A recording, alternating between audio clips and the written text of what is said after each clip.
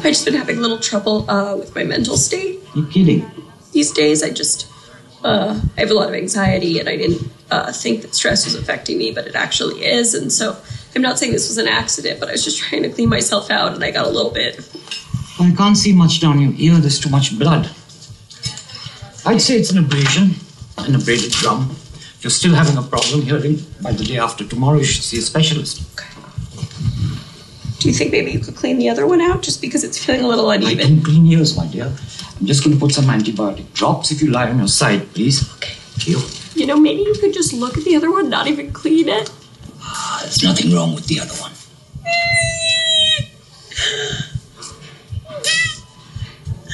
It hurts so bad. Really? That bad?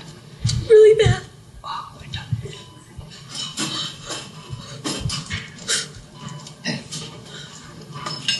Can I keep the Q-tip? Certainly. I suggest you frame it.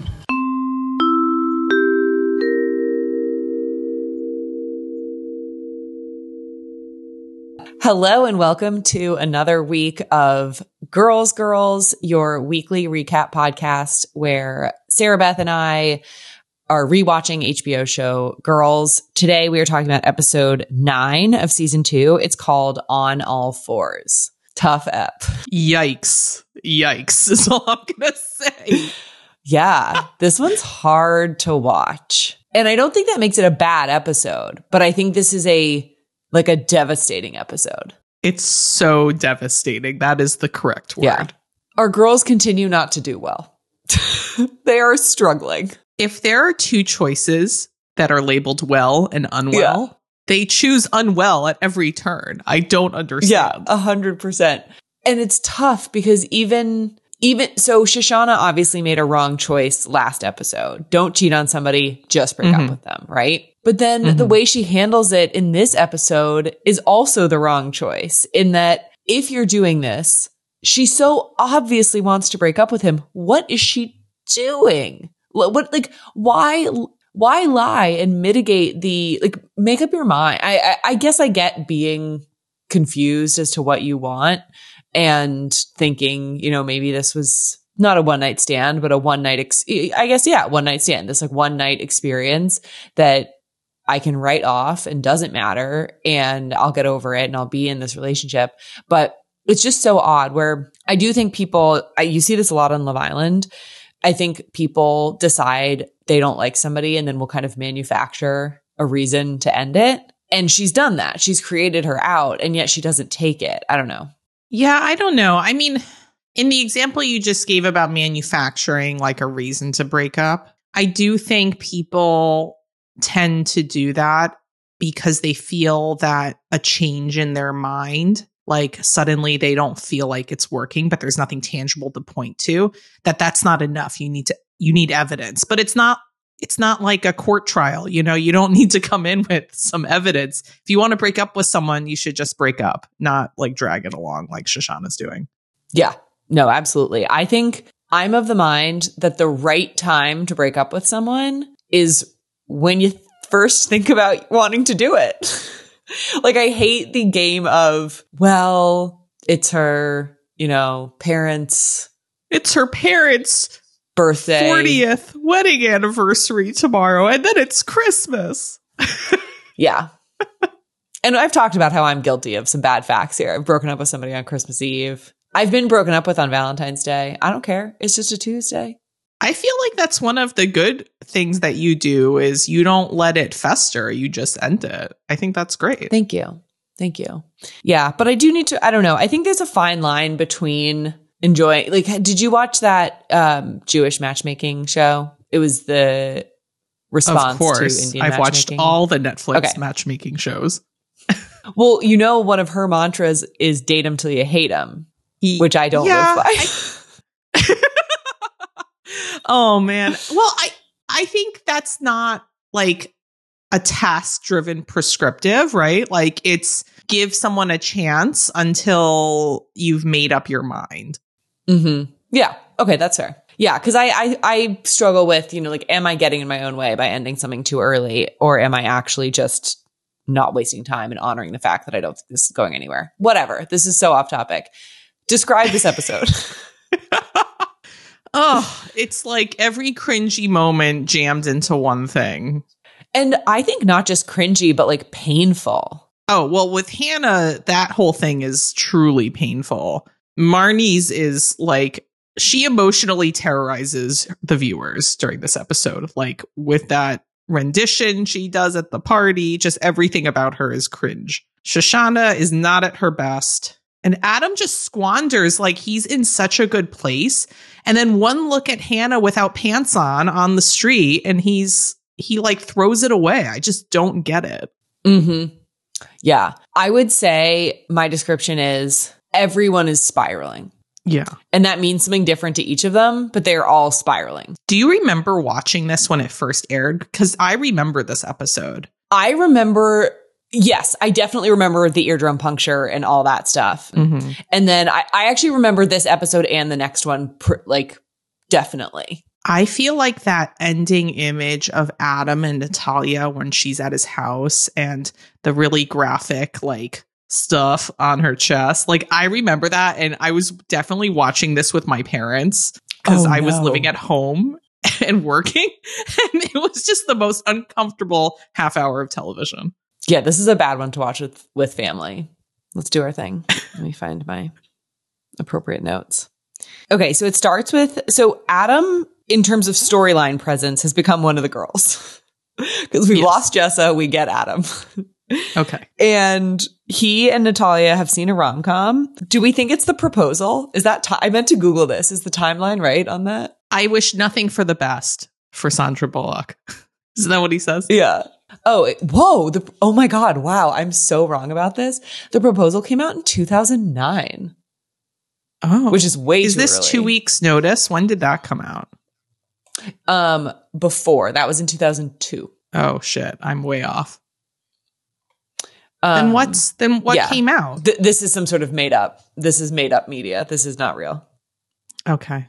What about that one with Keanu Reeves at the lake house? I think it was called The Lake House. The Lake House, the one with the crazy time travel. I love Keanu. God, I love Sandy Bullock. So 2006. Oh shit. I'm like really way off. She was really busy in that time period. Can you blame her? She must be exhausted. No wonder she took a hiatus. Yeah, seriously. She's just living her life with her kids. She seems very happy. I'm glad she ditched that awful guy. Anyway. Oh, that biker. Yeah, what a loser. Yeah, such a loser. Truly. So they're at Natalia's apartment, and this episode is that TikTok meme of like the girl waving goodbye to her apartment and having to go to like the horrible guy's apartment. Anyway, but she announces she's ready for sex and says that you've been really nice all week. Good boy. Yeah. And he now has earned the sex. She has this sort of as they're kind of like getting underway, she has this like preamble about the things that she likes and doesn't like. No soft touching because it tickles. She wants to take things slow, but other than that, everything's fine. Adam does say, I like how clear you are with me. And she says, what other way is there? And so this is obviously built up in stark contrast to Hannah, who is tying herself in knots to be his sexual vision, literally tying herself up in knots as of the first episode of the series, the pilot episode. And nothing is clear with Hannah. Definitely not. What do we think of the obvious kind of divide that they're staging between how Natalia treats like her needs and sex and what she wants and doesn't want versus how Adam and Hannah interacted? I think for Adam, it feels clinical, but I do think this is kind of a healthy way to communicate. I mean, it does take a little bit of the magic of the moment when you have to announce, like, I'm ready for this now. Please come here. But I do think it's a good exercise in someone who's very comfortable in her body and speaking up for what she wants. And I think in that moment, he kind of likes it. It's very novel for him to have someone do this. So he likes it in that first interaction. Yeah, I completely agree. I think that this is a good example of what we talked about in the beginning of like empowering demeaning, right? Where knowing what feels good to you, knowing what you want, and being comfortable telling your partner, that's legitimately empowering. That is what you should be doing. That is fantastic. I think what will always lose me a little bit about her chemistry with him is it's okay to like not have a stick up your ass. Do you know what I mean? Where it's like, be cool. And I don't mean do something you don't want to do. I don't want to be like this to be like construed as that. But if anyone is familiar with Dan Savage, his big motto is to be GGG, good, giving, and game. She is not game. And I don't think it's mutually exclusive to get what you need and also to be receptive and open to kind of like your partner's stuff.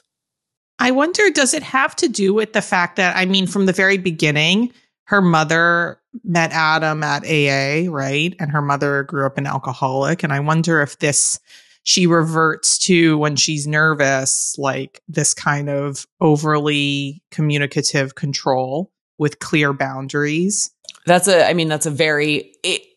actually is giving, like, I wouldn't be surprised if she's been to like Al-Anon. Mm-hmm.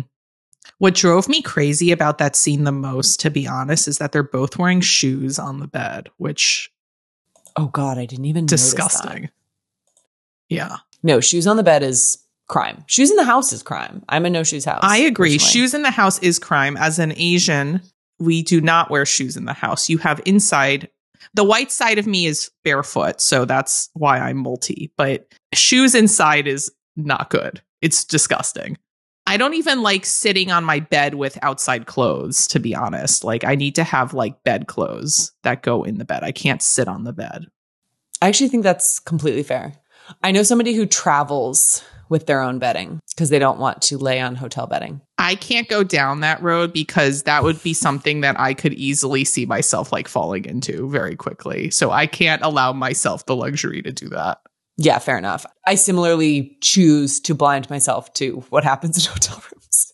You just have to like be like open to the germs at that point in a hotel. You can't be so crazy. Exactly. That is their encounter. And then we next see them. Are they like at a bodega? Is that where they were? Yes. Very cute. The scene was chef's kiss boyfriend fantasy. Yeah, it was very sweet. Basically, they're sort of talking about plans. She reveals that she has an engagement party coming up, like for her friend, who we get our introduction to Amy Schumer. And he asks if like guys are allowed to come. And she says, yeah, a lot of people's boyfriends are coming. And it's just like very sweet and cute. And, you know, it's to your point. It's exactly what you said. It's goals until it's not anymore. Yeah. So until it goes off the rails. Yeah. They then go to the party. She asks if it would be, you know, uncomfortable for him for her to drink wine. And he says it's totally fine. I think that would, if you are somebody who drinks and has a like safe relationship with alcohol, I think it is critical if you're going to date somebody sober for them to be comfortable with it. Cause I think if they then like if they literally can't be around it, then it's probably is not like the match. And we've seen like Adam has been to that rave. Adam has been around drugs and alcohol plenty to show that he has enough sobriety under his belt to resist. And obviously we'll get to his regression, which was like awful. But we meet Amy Schumer, who this is something I remember as these jokes felt really new. And now like they're so tired. This idea of this friend, this character has been so memeified and caricatured on TikTok that it's like not that funny anymore. But I recall the parodying of that friend who's like, you know that we're going to hurt you. Like, don't hurt our girl or else you'll be dead. You'll be in a ditch. Like, we're going to chop you up in a little bit. You know, like the sort of escalation of it felt really funny. And then like, I do think part of Adam's slide in this episode and relationship is I have definitely dated somebody and been around their friends, been interacting with them and kind of realizing like, oh, I can't like live my life in this role, in this part. Mm-hmm. And there was somebody that I was like considering dating or like getting like more serious with. And my friend was like, you realize you would then have to hang out with those people forever. And I think that's kind of the confrontation that Adam is having here where, and Hannah kind of says it too. It's like, oh, your girlfriend has like friends that get engaged. Like, she must be this type of person. And not to say that like that, like setting that aside as a plenty of people get engaged. Like that's not indicative of anything. But I think the idea that this is the example of, remember when Hannah's monologue, when she's like, I don't even want you to hang out with my friends or go to brunch. I just want, like, she says those things that she doesn't care about. And that's all this girl is. Exactly. Yeah. And that's the people she spends time with. And I think that's also exemplified by the men at the party who are like, sucks to be here because we're missing the game. And it's like, oh, yeah. I do think like you're totally spot on about the humor. Like thinking back to Amy Schumer's like the start of her like mainstream popularity, it was around this time I think that her show on Comedy Central started. And I remember, I know like now there's a lot of talk about how original her jokes are. And so setting that conversation aside, her humor and the way she delivered it and the way she just challenged expectations of, you know, she faced a lot of the same types of critiques that I think Lena Dunham did related to body image, related to sort of overt sexuality and how to portray that. So I think there's a lot in common there. And her jokes were pretty out there at the time. Now it's like, whatever. Like even that movie Trainwreck that she did, I thought that was a well done movie. I enjoyed that. Yeah, it's a decent little rom-com. It's great. Yeah. Actually, I kind of want to rewatch it now they're talking about it. And I really think something that holds up, for example, is her like 12 Angry Men parody. I thought that was fucking fantastic. So I think that was an interesting like rewatch moment to me. And then also the underhanded friend move that I think is kind of classic of that character that she's playing is the like, she's Mother Teresa, but Mother Teresa wouldn't blow your cousin. LOL, it happened once. Like that kind of. Oh my God, that's so crazy to say that so crazy. to someone's boyfriend. I would riot. It's so not okay. So going back to season 1, when Marnie throws a drink on Hannah at the bar after the diary read, like this is where you throw the drink on someone for saying that. Like that is absolutely not cool. Yeah. This actually happened in real life a little bit where a guy in my friend group brought his girlfriend to meet everyone for the first time. And another guy in the friend group thought that it would be a really good idea to like talk about the other women he had been with, stuff like that, to show like how desirable this guy was and that like he was a catch. Oh no. Oh no. It was such a bad idea. And luckily, did someone in the friend group tackle him to stop him? Because that's what you have to do. Yeah, we silenced it and have referenced it many a time over to make sure it never happens again. And luckily it did not affect the outcome. And this couple is still together years later. So everything is well. But no thanks to this man. Yeah. I do like, I have a feeling it was improvised where she says that Adam looks like an old-timey criminal. Because that was like too funny for that character. Oh, yeah. That was really funny. Without getting into like Hannah's story here, obviously the two kind of intersect at this moment. So he steps out and Hannah walks by and they have what is clearly kind of like a first conversation in quite some time. And she relates it to, this is a pretty common analogy and I think effective, the feeling of like running into your teacher outside of school. He explains that he's there because his girlfriend's friend got engaged. Natalia is a cool girl name, which I do agree. Although I don't think it is a cool girl name. It is a cool girl name. I don't think Natalia is a cool girl. No, but it's a cool girl name. Yeah. And Hannah explains, Adam, I think, can perceive that she looks unwell. She looks ridiculous. She's walking around in an oversized shirt. Yes, she looks totally unwell. She's like Winnie the Poohing it down Brooklyn. Yeah.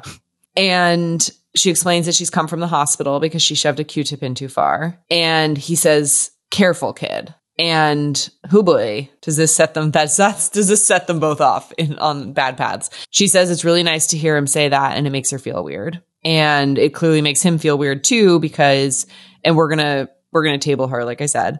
It clearly makes him feel weird as well because he goes back to the bar and orders a Jack and Ginger. And this is where I think Natalia kind of falls down as a character, where she says, are you sure? And he says, I want to be able to have a nice time with you. And she okays it, rubber stamps it, and orders two, one for her, one for him.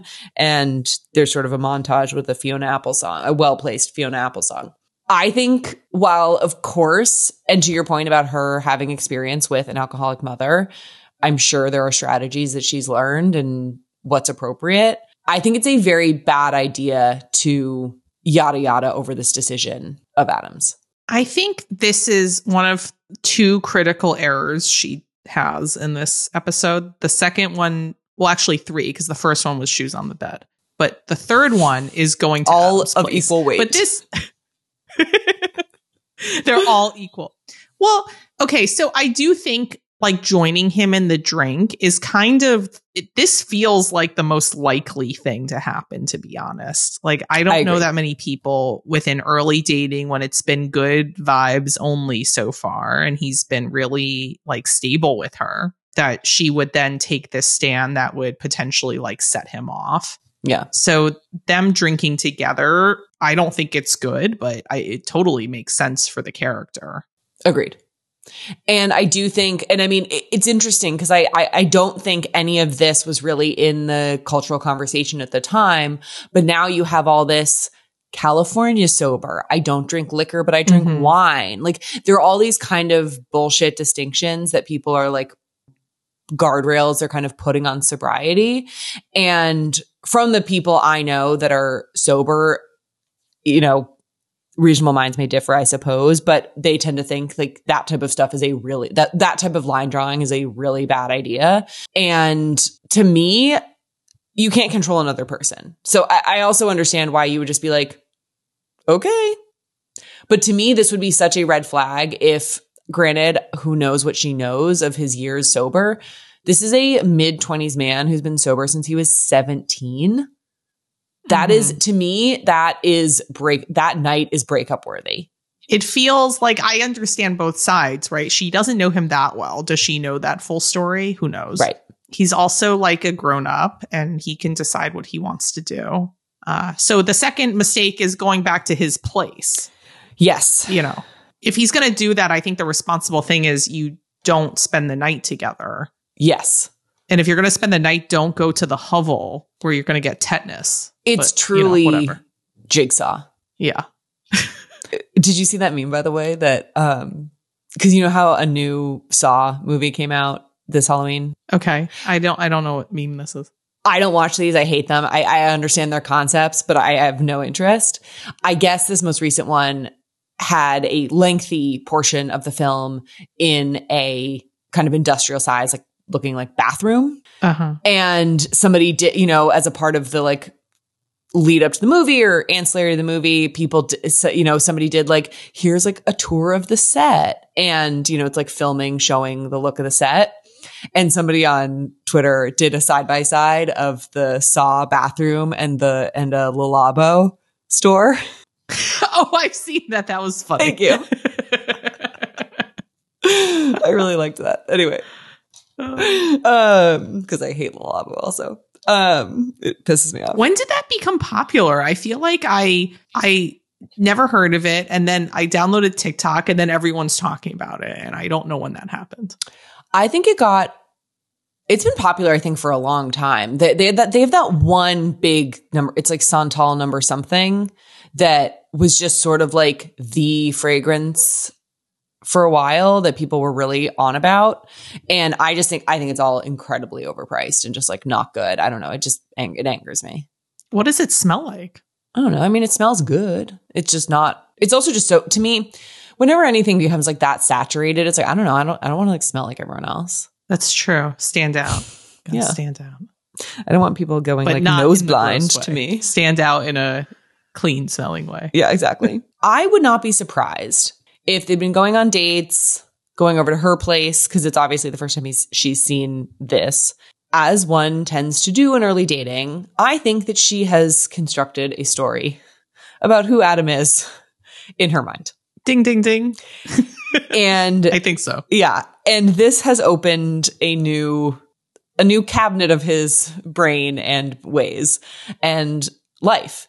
And I think that can be like very jarring. Like, I think if I saw this, I would come to the conclusion that this person had kind of a darkness and kind of a chaos like within them that I was heretofore unaware of. And this would freak me out. if I had the going to the cute Italian restaurant, going to a Sandra Bullock movie, if I had ordered that menu and then was delivered that meal, I would be fucking freaked out. This is a rip in the space-time continuum. You know, like going into that apartment is totally, this is the cuckoo bananas moment that she does Agreed. what she does with him.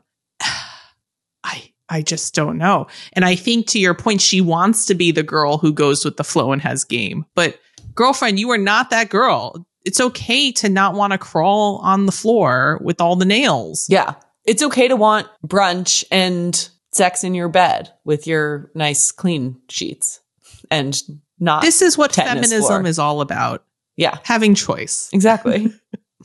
And so he then starts to order her around, similar to how he ordered Hannah around. And what is interesting to me is that I don't know that we saw Hannah enjoying it all that much either. Hannah was just kind of a more willing participant because she was so into him. And again, where I think Natalia sort of makes a mistake here is that I don't know that you can have like it's kind of like what I was saying, where you're either game or you're not. And she sort of does like a half measure here where she, you know, follows his like sexual instructions and yet is not like buying into the role play of it because she's saying like, I wish I had Purell right now. Like, this is disgusting, you know, like whatever, which is such a clinical narration of the situation that like, it's not sexy. Like, it's not like, you know, there's no way she's enjoying herself. And so to me, just say, this is not for you. Say, this is what I told you I liked. We can do that or like not, you know, like stand strong. I think like stand strong in that. But like this is the mistake because then she's now doing something she really doesn't want to do. And for like bad reasons, it's not good. Yeah. And she tries to stop him. I mean, she just sort of says it and he keeps going. And that is a really like horrible. I did not enjoy watching that. I mean, I don't know anyone who would. That whole scene is really upsetting. And then it just kind of ends in a grossness that's like, ugh, like, and like he even apologizes at the end of that scene. It's like the spell is broken on whatever cute rom-com they had. It's totally done. Totally. And yeah, so she says, I didn't like that. And what I found very interesting is that the dirty talk's the wrong word, but the connection, like the sexual connection talk that he wants to engage in is reassurance, where he's like, tell me how much you like me, like all this stuff. And then once it's over, he says, I don't know what came over me. Are you done with me?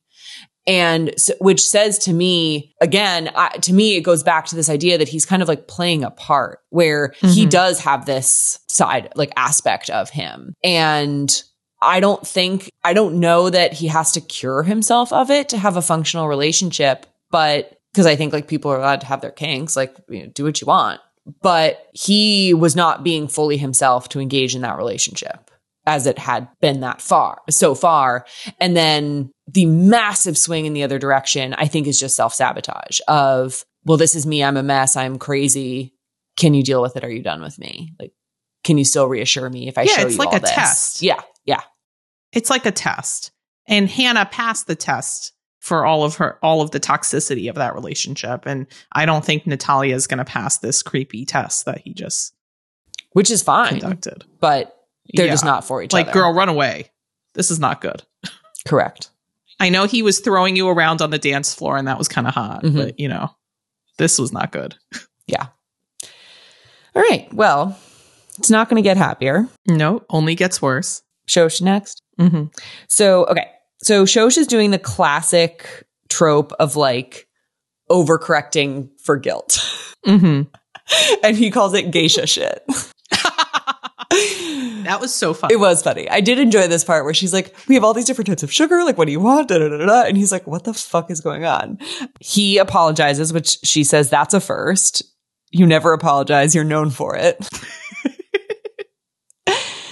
And Marnie is sort of like scatting in the background. Oh, Marnie. What the fuck? And we're off. I'm so excited. And she comes into the room and I have a question for you, Sarah Beth. Do you dabble in the Macintosh arts? I do, but I knew you it's did. just, I don't know. Yeah. It's so cringe that this is very much a time like the times it was, like people like using GarageBand to do this stuff when you're like not a pro at all and you're adding random drums and shit bassoons. like that. It's not going to sound good. Bassoons, yeah. What's so funny, like, you know, should we have children, our kids are going to find it so funny that we used to put on our resumes like proficient in Word, like can use Microsoft PowerPoint. Office. Yeah. Yeah. Crazy. Anyway. I will say Excel is a skill. Okay, yeah, that's totally different. Yeah, I've never recaptured the skills at pivot tables as when I was 23 years old, working where we worked, pivoting endless amounts of data. I still hate pivot tables. I don't find them that useful. Oh, I love them. We were working with the mainframe IBM computer, which I think is like another era at this point. I don't know if they still use it, but that's a good question. I did find this quite funny, where Marnie says, "Can you help me lay down this track?" And he says, "No." And Shush says, "Go help her lay down this track. Go help her. Lay that down." The way she's dressed in that too, like her whole demeanor, I feel like she's cosplaying as like a rapper, but she's so not. Do you know that? She's definitely not. Energy? Yeah. Yeah. Like she's Slim Shady vibes. I know, of course, no one can see me because this is an audio-based media, but she's like, the way she's like using her shoulders and like with the headphones and really into it, like the whole thing is ridiculous. It's absurd, but it's great. This is going to take her down a narcissistic journey that I'm very excited for. The stories kind of intersect because they end up going to Shoshana and Ray. The next time we see them is at Charlie's party. I do appreciate how like Shoshana really does like want to be genuinely supportive. Like she is a cheerleading friend. And I do think something I've found in kind of adult friendship is I think that often it can be quite hard for people to like really celebrate your ups.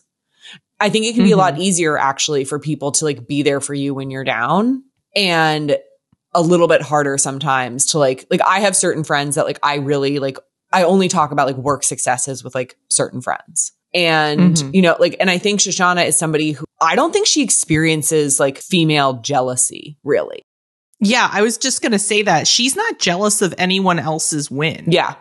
Like she truly is like compare and despair. We're all amazing, living our lives, like crushing it. And like your victory is my victory because I love you. Like, it's like very like, we love that. Yeah. We love that for her. Of course, Ray is being not supportive and annoying and is saying how like Charlie's a sellout. He's not saying it, but like that's radiating in my opinion. Because he's incredibly jealous of Charlie. Hugely. Because this is the thing that he thinks would impress Shoshana, that this is what he can't be.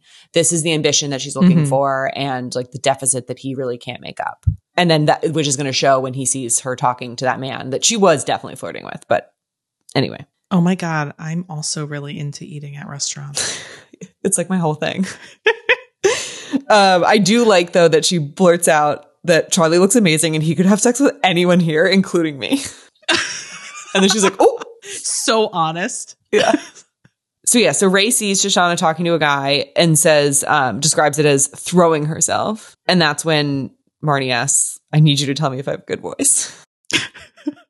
Also, Shoshana's face when she sings is really, just all those reaction shots like are incredible. Like I wish we could play the reaction shots somehow. Anyway. Without the singing. Yeah. So then we can get into this on Marnie's track, but that scene is straight up lifted from Pride and Prejudice when the nerdy, churchy sister decides to play the piano and sing at the like she house party they all go to. And then the parents have to like extract her out of there because it's so embarrassing and mortifying. Oh my God, like that's a straight recreation of that scene. Oh, that's an amazing reference. I'm so glad you know about that. Is that from which, is that from the Keira Knightley version? It's in most of the adaptations. Yeah, it is. It's more understated in the Keira Knightley one. But if you watch the Colin Firth one, it's like the BBC one. Yeah. Gosh, all the another versions. rewatch I should do. I have 6 hours to waste. So then Ray and Shoshana talk at the party. She says that she was socializing and sorry that's not working for you. He says you're being really weird. And she has an insane confession. She says she's really sorry and you probably think I'm a whore. I held the doorman's hand. What? She held his hand, but her lips also held his face and sucked. Like there's critical information missing. This is to me a crazy lie. It is so unbelievable. Do you agree or disagree? It doesn't make sense. It makes no sense. It doesn't make sense. No. And like, does he buy it just out of kind of willful blindness because he doesn't want to break up with her? Like, there are no follow-ups either. He just like comforts her. Well, because she's so weird and quirky, I think he takes it at face value. And one of the things he admires about her is her like authenticity. So I think for him, seeing her, like the idea of her just straight up lying to him doesn't really cross his mind. Mm-hmm. Yeah. No, I agree with you. It's just so crazy. It reminds me too of like, if anybody watches Vanderpump Rules, what makes me really crazy about all the men on that show are really bad liars. Mm-hmm. So what they will often do is somebody will confront them with something like, you slept with this other girl and cheated on me. And they'll deny. Mm-hmm. They'll say, no, I didn't. Classic. That's like made up, whatever. And then it'll come back around, often with some new kind of like speculative evidence or like somebody texted, whatever. No, you slept with this girl. Admit it. And they will say, okay, we kissed, but we didn't have sex. To me, it is a critical error to deny and then because by the way, they're still lying, to deny and then to move to a half-truth. Or not even a half-truth, like a mini confession. Because to me, if you deny, then make a mini confession, you actually did the whole thing. You either need to straight, you either need to deny straight through or affirmatively come out with, this is how you lie. You either deny the whole thing or you come out with the mini confession affirmatively. This is the difference between like lawful evil and chaotic evil, Fair I think. enough. Yeah. Anyway, so I guess, she's just such a honorable person. She could never do more than that, but she's not perfect. And then here's where, Sorry, hold, please. Oh, delivery. Please. Yen brought me a McDonald's Diet Coke. Oh my God. What a lucky gal. Yen, send some down. I know. I've been dreaming about this all day. Oh, it's the best. Can you hear the ice? I can hear the effervescence through the mic. It's crispy. That's how good it is. It is good. Maybe I'll go through a drive-thru later. I'm going to be up late. I may as well. Anyway, I think for the purpose of the audience's experience of it, the lie tells us she's not quite ready to be done. Right. That's obviously then confirmed where he says, do you still want to be with me? And she says, mm-hmm. And they have this big hug where she does not at all seem relieved. No. Yeah. This is bad. This is bad form on Shoshana's part. Absolutely. She needs to just decide what she wants and execute on it. But we're not there yet. And even though Ray's a big bummer, he's never lied to her. He's never been treating her anything less than with respect. I mean, he is like a shitty personality, but whatever. Yeah. I mean, he did lie about being homeless, but, you can understand that, I think. So. Agreed. Yeah. Yeah. Live omission about having his aunt move back into the apartment. Okay. Marnie. Ugh. Yep. Marnie shows up so obviously we talked about her already interacting with Shoshana and Ray in the apartment where we know that she is gearing up for her musical career as Ray galvanized her to do. She then shows up at Charlie's office and it comes out that he has stood her up for lunch, which I think turns her on. Oh, it 100% turns her on. Because he would have never missed lunch with her before. Being an alpha asshole is like her love language. Yes, completely. And so even though she's like storming in, and also the shave and haircut 2 bits, Knox gets a lot of play in this show. Mm-hmm. And I would like to ask you, as a person who works in tech, are MAUs important to you? Not to me, but they are important. I don't know.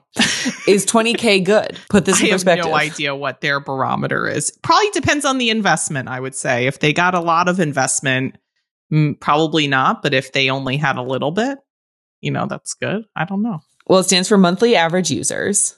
So how many of those are paying though? Like, what's the conversion? That's what I want to know. that's a good question. Are those unique? Are those unique users? Do we know?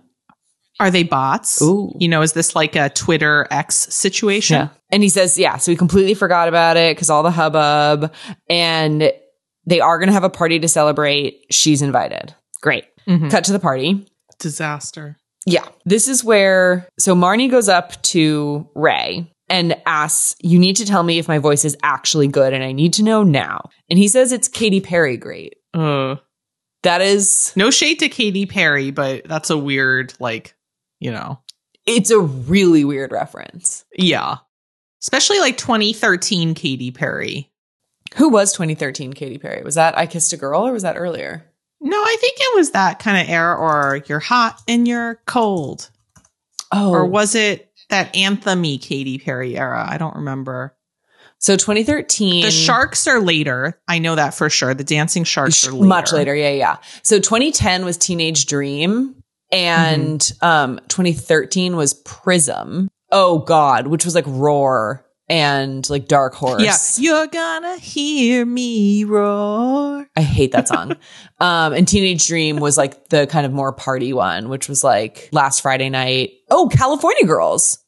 So the Sharks was actually 2010. That was early. Oh. Yeah. Anyway, I don't like Katy Perry, but no, I don't know how good of a singer she is, frankly. I don't know what her raw voice sounds like. I just don't like music that can be used equivalently in the football playoffs and at a breast cancer walk. You should be making more specific music than that. That's a very specific critique that I'm here for. Thank you. I applaud you. That was really interesting. I've never heard that before. Thank you. So anyway, he encourages her to do, he doesn't know it, but he is encouraging her to do whatever she's about to do. She goes up to the DJ booth and says, like, do you take requests? Plugs in her own iPod and takes the mic. Charlie looks like he's seen a ghost. He looks like he's going to die on the spot. Yeah. She introduces herself. She's an old friend of Charlie's and she's planned a treat. Charlie says, don't. Oh, wait, God. Let's pause the commentary for a second. Okay. What would you do if your place of work, like you at a startup, and you're hosting a party and your on again, off again romantic partner were to frame, you know, stop the music. I have a special, you know, treat for my old friend Rourke. I would cause a power outage. I would affect a blackout because there's no other way. Because the analogy for me would be like, you win a big case. There's like a party, you know, like something like that. Like it's not implausible. Like that situation is like, I can analogize that situation. In theory, the person performing is performing to you, right? And I almost think you could diffuse it by leaving the room. I think I would just run away. Yeah, that's what what I mean. What I just like do. Exit. Because then like, it's like a child who wants like a parent's attention, right? You are just removing you're essentially putting that person on timeout, like because you're now no longer in their space to like receive whatever is coming.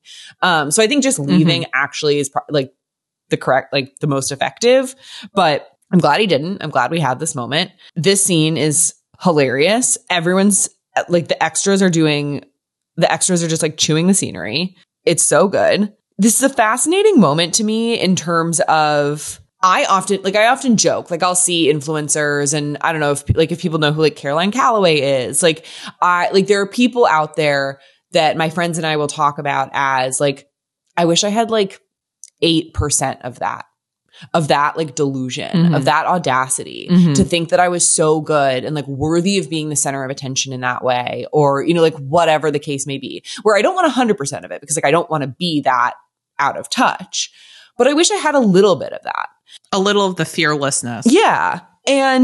But there is something to be said about being able to hold both your own like self-confidence and kind of like not caring about the projection and then like ignoring your reception. Like those have to marry to be like a person of the world. And it's just such a crazy, like she thinks she's like amazing and sexy and like commanding the room. And everyone's like, this is of hell. Yeah, she should have gone back to the Sarah McLachlan building a mystery, to be honest, because I thought that was good. What did she sing, Kanye? Yes. She sang a Kanye song? Yeah, so... Which we can stay away from how that is aged. But Shoshana's face is amazing. She's just like stiff and wide-eyed. She, plows into another verse and Ray goes, she's still going.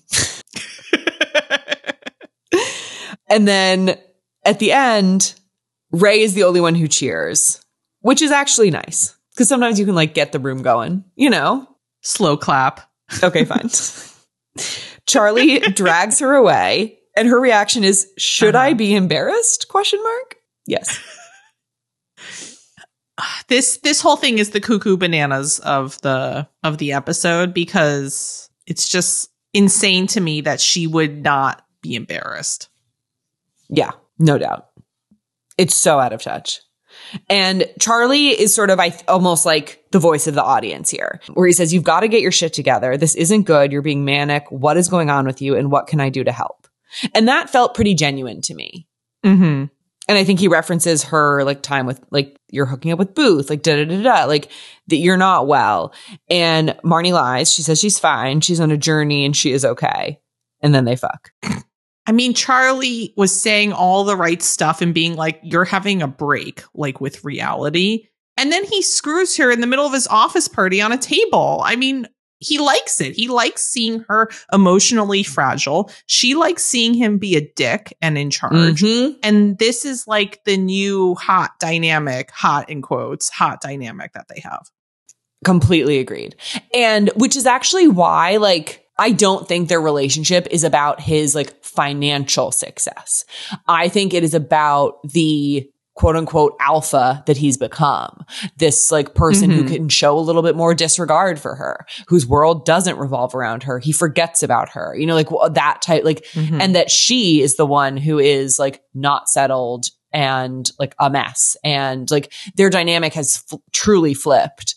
And so I think that is what is working for her. I agree. I don't think it's about the money or the company. I think it's about how he just is not treating her. He doesn't put her on a pedestal. Yeah. Also, his hair is great. He's tan. He looks fucking great. He looks hot. Yeah. I mean, yeah. So that's where we sit with them. And then poor Hannah. These two episodes, this episode and the next, you don't just feel for a character in a vacuum, right?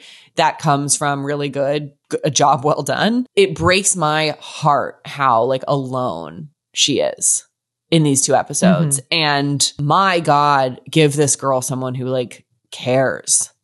It's she has no support, no emotional support here. None. And I think that's really revealed when she does call her parents. And the mom encourages her to go to the hospital and says well, who's going to go with you? And she's like, I don't know, 12 or 15 of my closest friends. That's not my concern. And obviously that's a little bit funny, but it really is tragic. And cause it's not true. She doesn't have anyone right now. And it's really awful. Anyway. I feel so this is interesting to me though, because as an only child, we are both only children. If I had an episode where I had to go to the hospital, if my parents couldn't physically come, they would figure out a way to contact someone to check in on me. I don't even know how they would do it. They would get a friend's number, they would figure it out, and they would do it. And I don't think that's that uncommon. Obviously, I'm speaking in generalities, but I don't think that's that uncommon with only children and their parents. There's a lot of sometimes it can be too close, but there's a closeness and a fierce protectiveness that you have when you're the only child. And so it's weird to me that the parents just take her at face value that she's fine when, she's had that OCD stuff pop up. They last saw her, she was clearly in crisis. Now she's poked a hole in her eardrum. I don't think they know that she's not doing well. Agreed. I have gone to the ER in the 7 years that I've lived in LA. And I will often, because my parents would call my friends. Oh yeah. They would fly. They would be at the hospital. I often when I know it's going to be fine, I don't tell them until after it's all over. By the way, everything is fine. This happened this morning. Anyway. But it's already resolved and I have an answer. Yeah, exactly. This is why it's weird to me that Hannah's parents are just Like they're there for her and they know her, but they're also not there for her. Yeah. No, I completely agree. They occupy a very strange space, I think, which I suppose in some ways is realistic, right? Where it's like, it's almost like her parents are like the quote unquote, like the famous psychological, like good enough mother, right? Mm-hmm. Where like she is supported, she's safe, but like there are no extreme measures. And what I find kind of more insulting is the call to say that, Hannah's done this to herself. And obviously it's a progression of what she's going through. And her mom says, nothing smaller than an elbow in your ear. Like, fucking not helpful at this juncture. Thank you. It's too late for that. Yeah, we're way past that. From the top, Hannah picks a wedgie 8 times. Tough. She's meeting with her. Is he her publisher, editor, both? I don't really know. Yeah, he's a publisher. It's like combo, I think. Yeah. And this meeting, suffice it to say, does not go well. And I don't think this is this is not her fault. Like, we can set aside the timeliness of her submission or, the trajectory, like her turning it in and just sort of like that, the logistics of it. What he wants this to be and the experiences he insists she write about, I don't think is like fair. I think it's like really awful that he says to, so it's a little unethical. It's disgusting. Yeah. He says, where's the pudgy face? Slick with semen and sadness. He says a good title would be Life on Your Back. He would love to read a story about how she had sex with a teenager. And that's what we need. Ugh. And he says, well, if you're not having any, can you make it up? Can you turn this into a novel? Turn it in a week.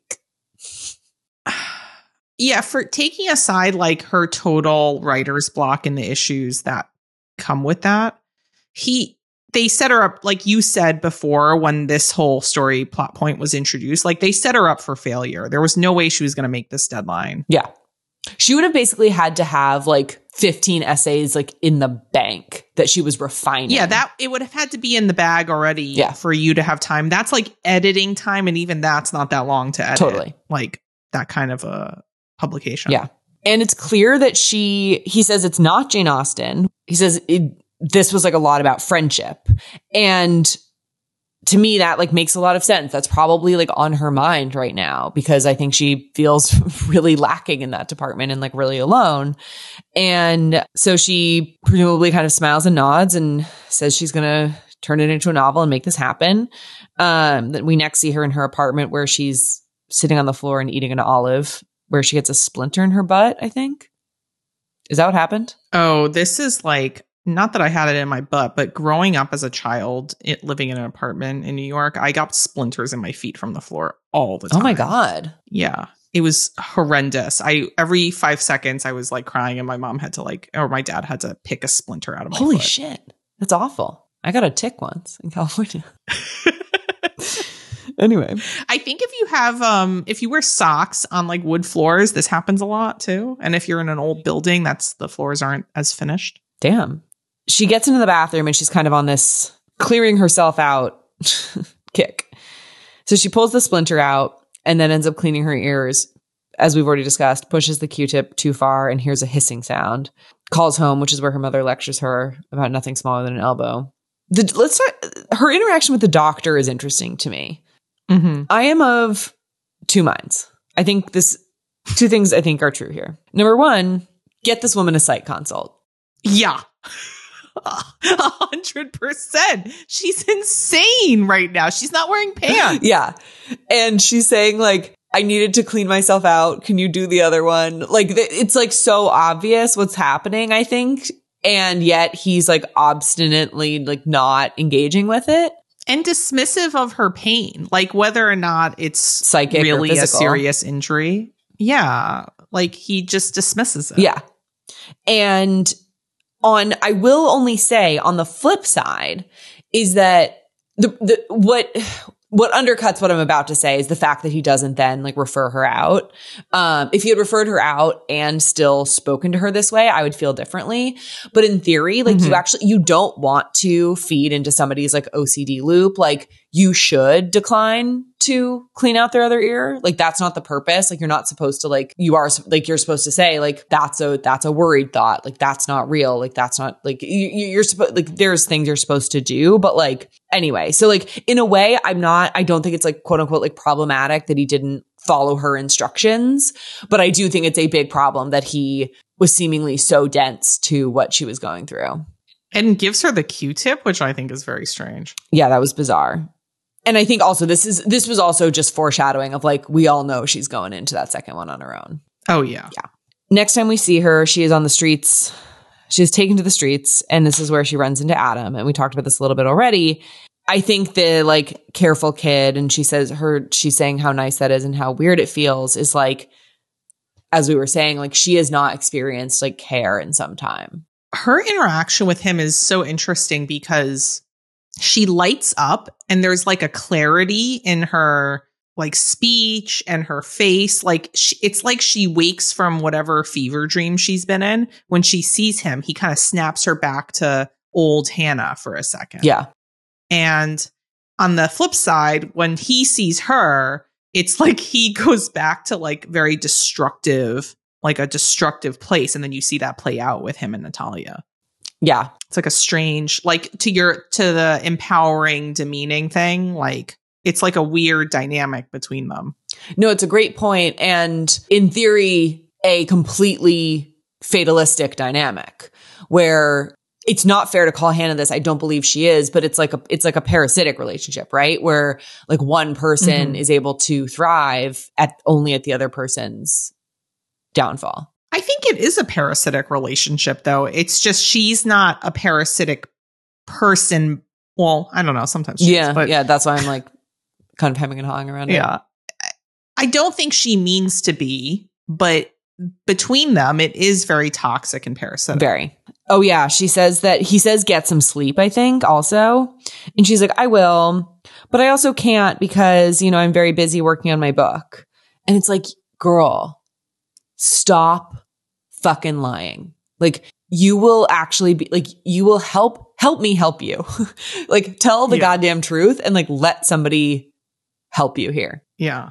Cut to her sitting on the edge of the bath. She looks over her shoulder 8 times and then stuffs a Q-tip in her other ear.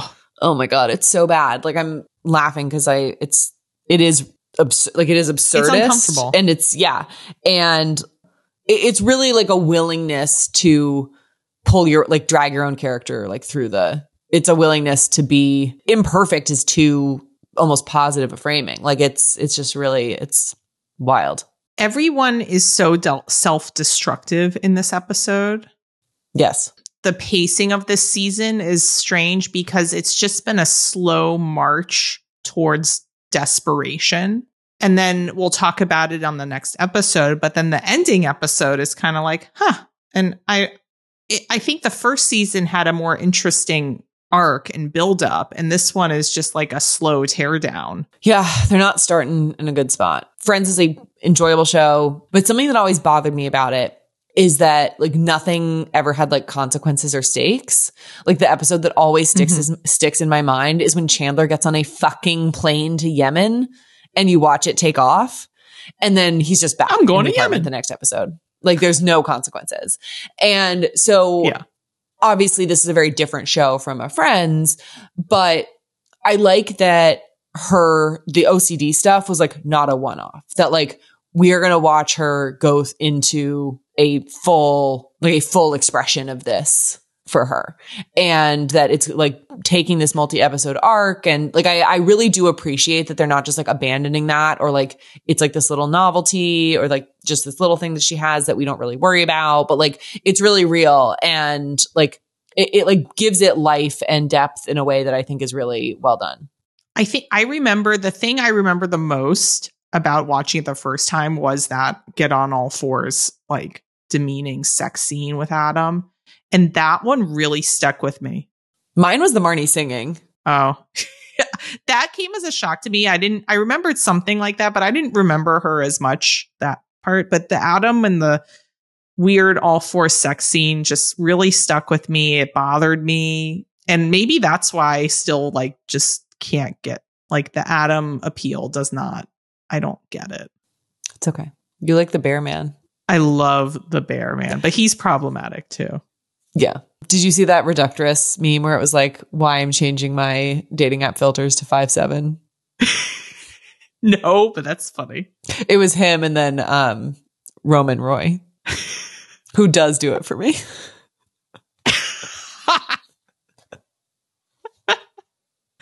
Oh, what's his name? Jeremy Allen White. Oh, so cute in The Bear. No, you were so wrong. Yes. Whatever. You know, you have your ugly hot guy. I have my ugly hot guy. Exactly. It's fine. I'm glad we won't fight over it. These two married Agreed men to that we have accessibility to. Yeah, these people will never meet. Yeah. Exactly. All right. Well, next week it's season 2 finale. I feel like we're like trucking through. It's crazy. We are trucking through. Good on us. Would you do we have time for a quick email? Yeah, let's do I've fallen emails. behind. Okay. Someone named Veronica wrote in, and it's a really nice email. Thank you, Veronica. Hey, girls. I just wanted to say I love the pod. I found out about y'all on Reddit, which I love how like people actually randomly find us. It's very gratifying. I graduated from college. Like how? I know. That's what I don't understand because we're very low key. We're very low key. I graduated from college in 2014, watched Girls as it was airing, and have rewatched it in its entirety at least twice now. I'm also a Bay Area gal in Oakland, and so I love all the mentions, such as the San Francisco Parrots. There's a great little episode about them on the podcast, Bay Curious. Ooh. Good. I will listen. She also enjoyed Sutton's infamous name 'em moment and the random story about moving her friend's belongings from the Claremont colleges. She said, P.S. One Man's Trash is my least favorite episode. Okay, well, we hope you liked it more this time. And then Rebecca followed up with the email that we read around, I think, when we were together. I don't know if the timing lines up for that, but she followed up and she says, this is several weeks late, but in response to Sarah Beth, after you both read my email, yes, can we please be friends? You can find me on Instagram. Happy holidays. Happy holidays. Yeah. So nice. Thanks, guys. Like really warms my heart. So sweet. Yeah. I really appreciate people who like find us and then are like, this is cool and write in. That's so nice. It's really nice.